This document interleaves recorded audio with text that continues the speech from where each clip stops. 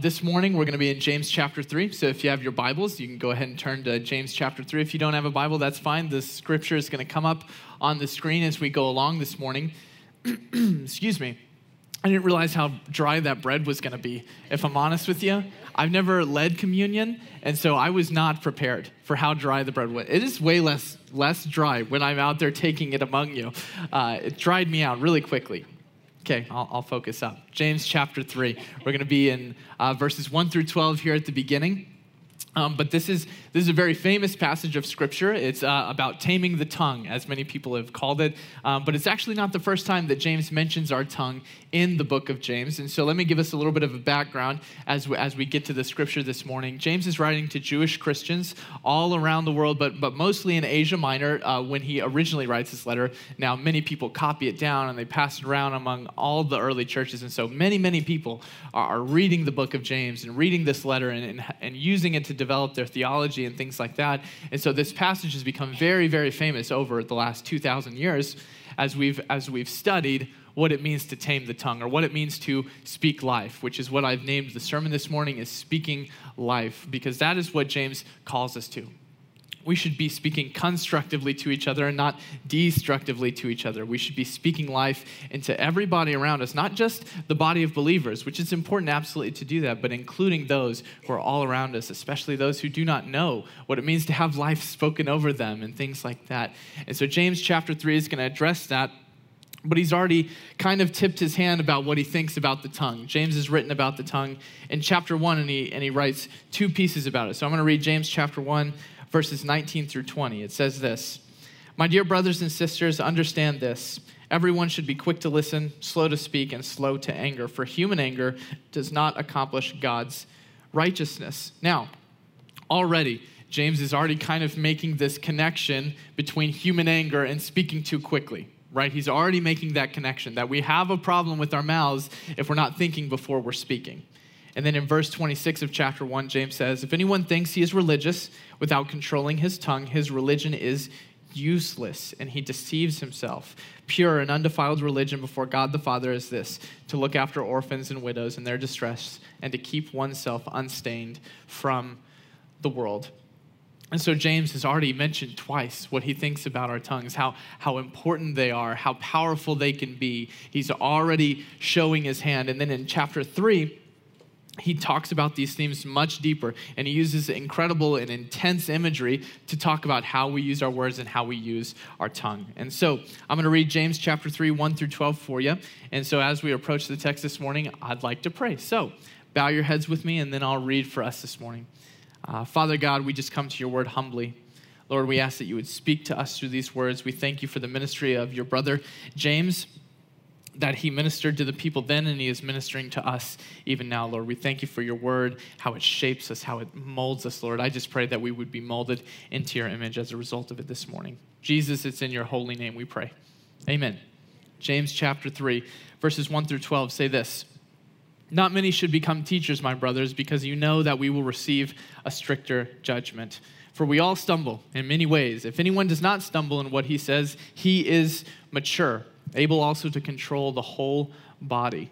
Now, if we put bits into the mouths of horses so that they obey us, we direct their whole bodies. And consider ships, though very large and driven by fierce winds, they are guided by a very small rudder, wherever the will of the pilot directs. So too, the tongue is a small part of the body. It boasts great things. Consider how small a fire sets ablaze a large forest, and the tongue is a fire. The tongue, a world of unrighteousness, is placed among our members. It stains the whole body, sets the course of life on fire, and is itself on fire by hell." Very intense language James used to talk about the destructive force of our words.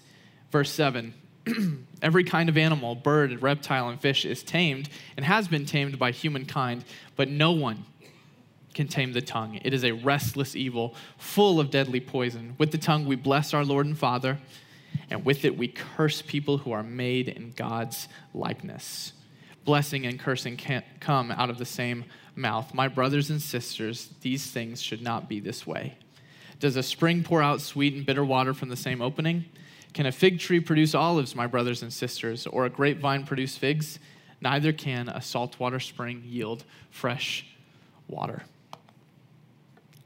And so James 3 has some very intense imagery for what it means to have control over our tongue, for what the power of the tongue is. James depicts it very negatively here, that it's lit on fire by hell. Very intense imagery for what he thinks about the tongue. But for a moment here, to understand the message fully of what James is saying about our tongue here in chapter 3, we kind of have to take a step back.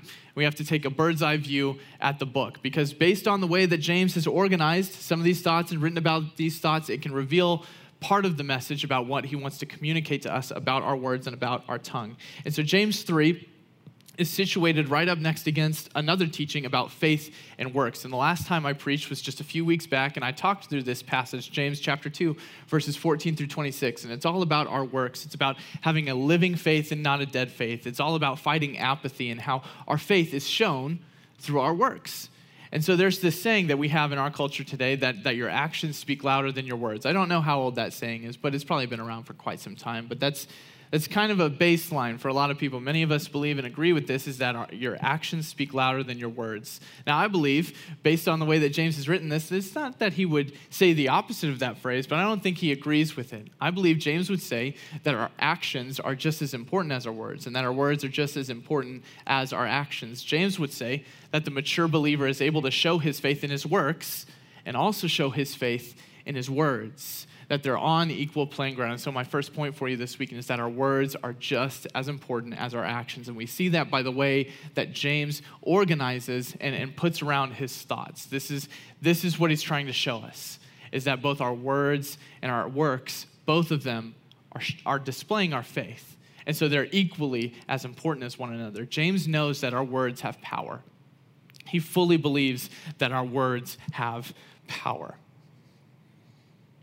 James talks about the mighty animals that have been tamed, and yet we have no control over our words. And I'd love to take this illustration that he uses, and let's chase the logic just a little bit together. But he says that every animal, every bird and reptile and fish has been tamed by humankind, and yet we cannot tame our tongues. And as I was reading this passage this week, I'm thinking to myself about taming birds. Sometimes when you study, you don't end up studying just scripture, but you study like the culture of what's going on at the time. And so James would have been familiar with systems where, you tie the message to the bird, and for some reason that I don't understand, it will fly to where you need it to go to deliver a message. Now, I've grown up in an era where we have these things, and so phones obviously take care of that need for us. It's hard for me to imagine a day and a place where you can legitimately trust an animal like a bird to deliver messages for you. That's very strange to me, and it will never make sense. And so whoever the person is that figured that out, whoever figured this out and tamed birds to do that is incredible, and I'll never fully understand it, okay? And even that, it's got to be so complex to train a bird to do this. And it's the same way with our tongues. There's no way that you can do it in one day.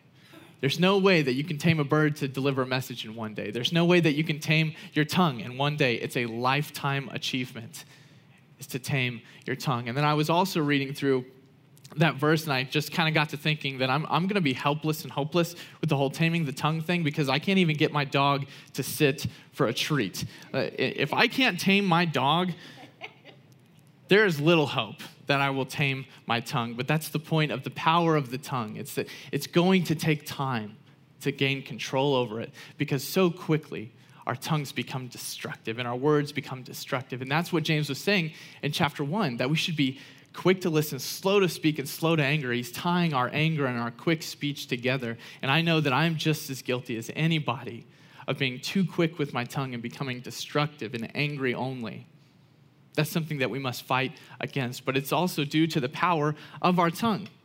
There's so much power in this small part of our body.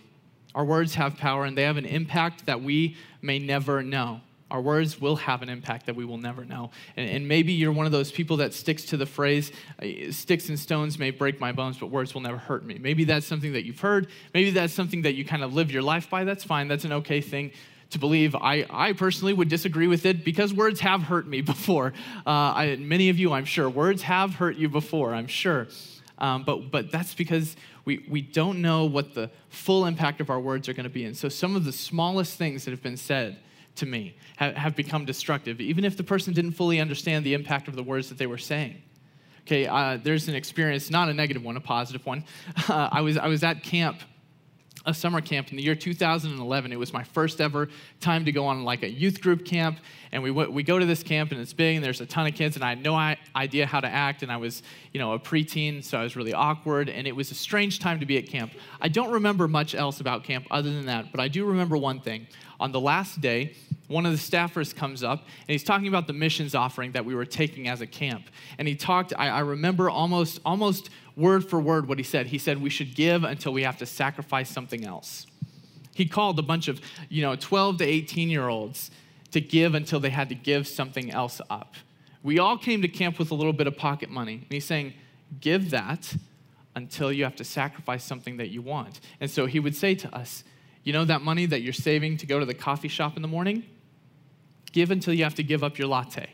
And it was a very simple principle, a very simple idea, but it has stuck with me ever since. I don't remember the dude's name. I don't really remember what he looks like. He has no idea who I am. I was just another face in the crowd at that camp years and years ago. But that simple 3 to 5 minute talk that he gave has absolutely changed the way that I've gone about sacrificing and giving of my own money to this day. In fact, when we were doing the Mbesi orphans, in fact, we still have orphans available that you can sponsor. When we had a push to start sponsoring these kids, my wife and I sponsored too, and it was this same thought from that camp 10 years ago this summer, that I should give until I have to give something else up, that I should give until I need to sacrifice something else. Now, that simple statement has stuck with me for so long.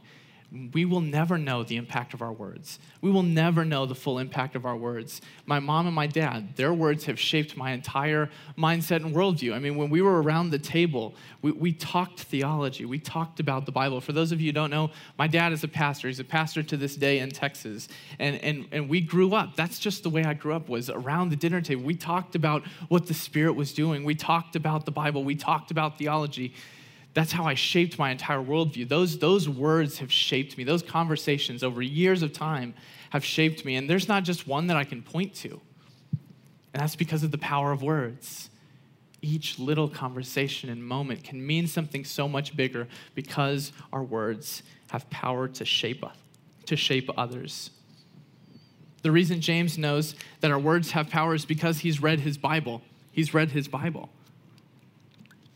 Now, it might be strange to think of the people who are writing the Bible, to think of them as interacting with the Bible also, but James was a Jewish man, grew up in a Jewish family, and so he would have memorized, the first 5 books of our Bible, that what they would call the Torah. He would have memorized that by 12 or 13 years old. He would have been very, very familiar and very steeped in the scriptures that we would call the Old Testament. He would have had a very deep knowledge of them. And so because of that knowledge, he knows that our words have power. He's read the story about how God, with his words, brought about our reality when he was floating over the dark waters. He's read the story of Moses, that Moses goes up on Mount Sinai, and God's words are put into stone to be the 10 Commandments. He knows that our words have power. But because he's familiar with his Bible, because he's read the stories, he's also read the story of David. And he knows that our words have the power to bless and to curse. And that is my second point for you this weekend, is that our words are used to bless and to curse. We live in a tension there. And James knows this because he's read his Bible. He's read the story of David. When David, with his mouth, with his voice, speaks with God, comes into communion with God, becomes part of a promise. He becomes part of a covenant with God with his mouth. And yet with that same mouth, he orders the killing of a man named Uriah so that he can have that man's wife, Bathsheba. Out of the same mouth, a man will come into covenant with God and commit murder.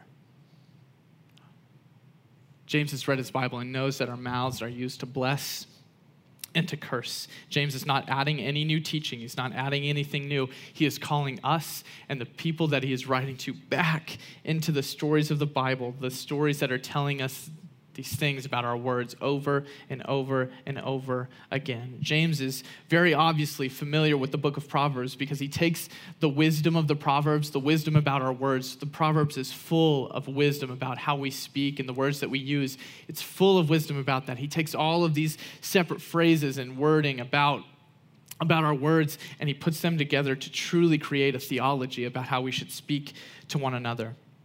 And so I'm going to run through a couple different Proverbs. I've got just a few verses that I'm going to run through and kind of explain as we go. But these are verses that James has on his mind, and possibly even before him.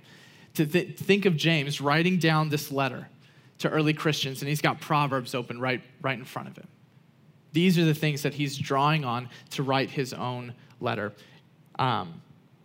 Proverbs chapter 12, verses 18 and 19, it says this: "There is one who speaks rashly, like a piercing sword, but the tongue of the wise brings healing.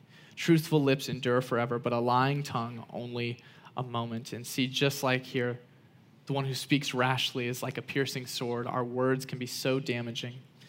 Chapter 12, verse 22 of Proverbs: "Lying lips are detestable to the Lord, but faithful people are his delight." Chapter 13, verses 2 and 3. "From the fruit of his mouth, a person will enjoy good things, but treacherous people have an appetite for violence. And the one who guards his mouth protects his life. And the one who opens his lips invites his own ruin." And so we can damage other people, and we bring about our own ruin with our words, with the power of our words.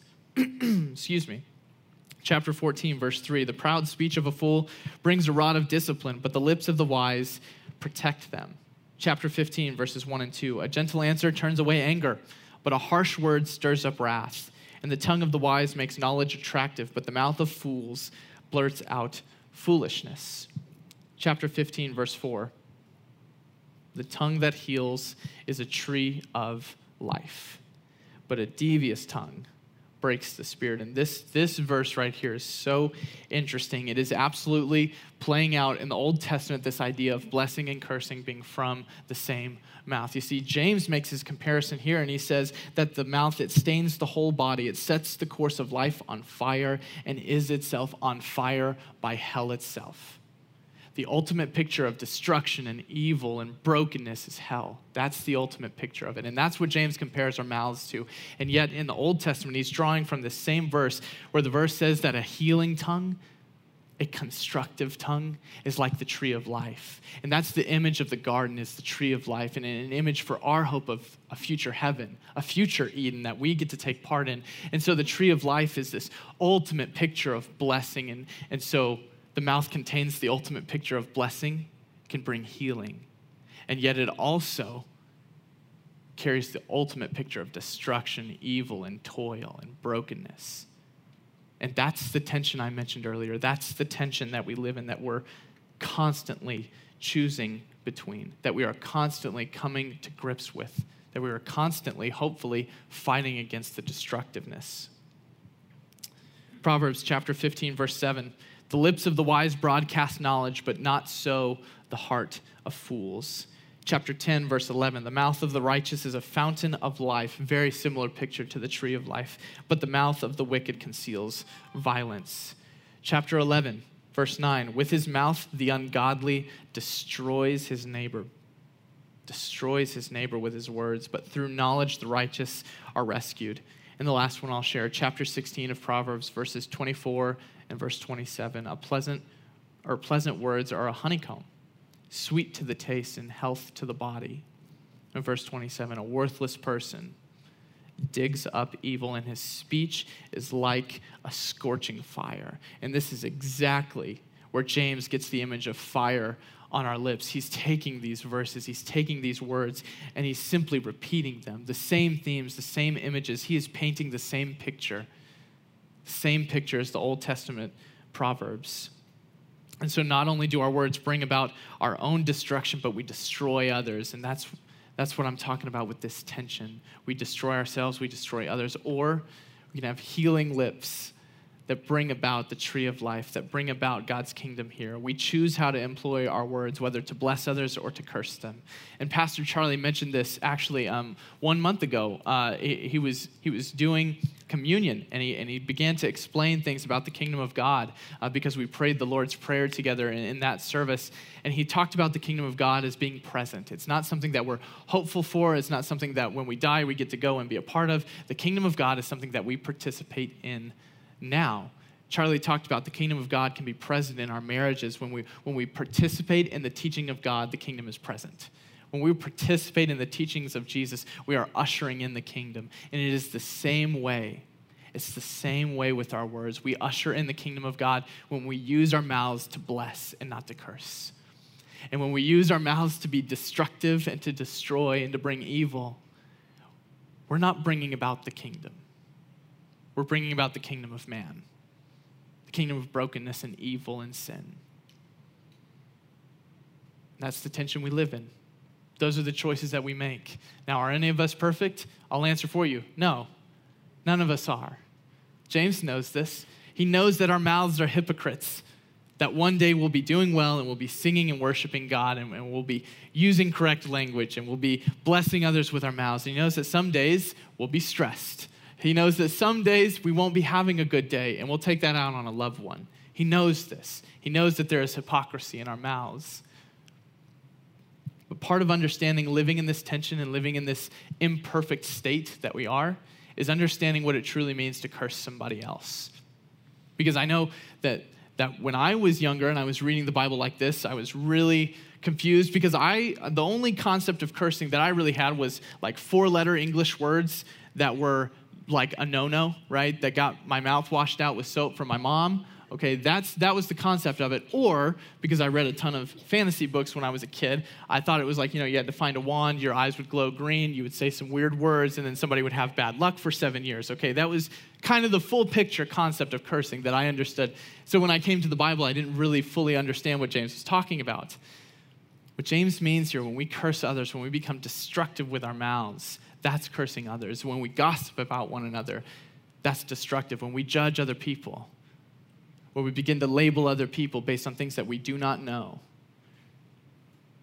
when we begin to have assumptions about others that are destructive, that are looking at them in a way that the world would look at them and not in the way that Jesus would see them, that's cursing others. And so understanding that is part of living in the tension that we do. And our goal should be to speak life over one another, to be constructive in our words. To be constructive in our words. The third and the final thing this weekend is that our words are linked to our heart. And so if our mouth is a hypocrite, then our heart is also, because our words show the position of our heart. Matthew chapter 15, I'll read a few verses about what Jesus says about our mouths. Matthew chapter 15, verses 10 and 11 say this: summoning the crowd, he told them, "Listen and understand. It's not what goes into the mouth that defiles a person, but what comes out of the mouth. This defiles a person. Our words defile us." I'm going to skip a few verses down to verse 16. Jesus says, "Do you still lack understanding?" He asked. "Don't you realize that whatever goes into the mouth passes into the stomach and is eliminated? But what comes out of the mouth comes from the heart, and this defiles a person. For from the heart come evil thoughts, murders, adulteries, sexual immoralities, thefts, false testimonies, slander. These are the things that defile a person, but eating with unwashed hands does not defile a person." That is not Jesus saying that you don't have to wash your hands before dinner, everybody, okay? Wash your hands, please, and thank you. But our words are tied to our heart. What we speak reveals what's on the inside. And what's on the inside is what defiles us. We have broken hearts. We have impure hearts. We have evil hearts. We have evil motivations. But Jesus teaches us that taming the tongue is a heart issue. Speaking life is a heart issue. It's about the posture of our heart. It has less to do with what you believe so much as how you believe it. That's the difference between position and posture. Your position, that's what you believe. That's your theology. That's your worldview. That's your logos. That's what you believe. And your posture is how you believe it. Because you can believe good things. You can believe positive things. You can take the Bible at face value. You can take it at its word. You can profess Jesus' name. But if you do it with pride in your heart, with envy in your heart, with destructive motivations and destructive words, then has this word really changed you? Because it has not changed your posture. And your words reveal the posture of your heart. We can believe the right things and never be changed by Christ, and that's revealed by our words. In this last little section of James chapter 3, I'm going to switch back to James. I know I've been all over the Bible recently. James chapter 3, verses 13 through 18, it's the last part of the chapter. And James kind of addresses this idea about position and posture. And he talks about the posture of having Christ's wisdom put within us. So let me read it for you. It says this: "Who among you is wise and understanding? By his good conduct, he should show that his works are done in the gentleness that comes from wisdom. But if you have bitter envy and selfish ambition in your heart, don't boast and deny the truth. Such wisdom does not come down from above, but is earthly, unspiritual, and demonic. For where there is envy and selfish ambition, there is disorder and every evil practice. But the wisdom from above is first pure, then peace-loving, gentle, compliant, full of mercy and good fruits, unwavering, without pretense, and the fruit of righteousness is sown in peace by those who cultivate peace." James says that what is on the inside will show itself through our words and our actions, which he has just spent the last 2 chapters talking about. He's just been talking about our works and our actions and how those are changed by Christ. And now he's talking about our words and how our words are changed. Our mindset is changed. Our perspective is changed through our love of Jesus, through his Spirit being within us, changing our perspective. That changes the way we speak. See, James really reflects and mirrors the Sermon on the Mount here in much of his teaching, but James brings up the topics of our words and our actions and how they're linked together, and they're linked with our heart. And that's the genesis of the issue. He brings up the base issue, the genesis of the issue, and that's our hearts, that's our attitude, that's our posture towards others. That's truly the problem. It's not in the words you spoke, but it's the motivation of the heart behind it. The wisdom of our heart begins to come through our words. And if our hearts are in pursuit of God, then that will be evident in the way that we speak. And the way James says it is that we should cultivate peace. We should cultivate peace. He says that the fruit of righteousness is sown in peace by those who cultivate peace. And so that is his call for us with our words, is that we should speak life, that we should cultivate peace within us so that we might sow it all around us. And that is our call. Cultivate peace.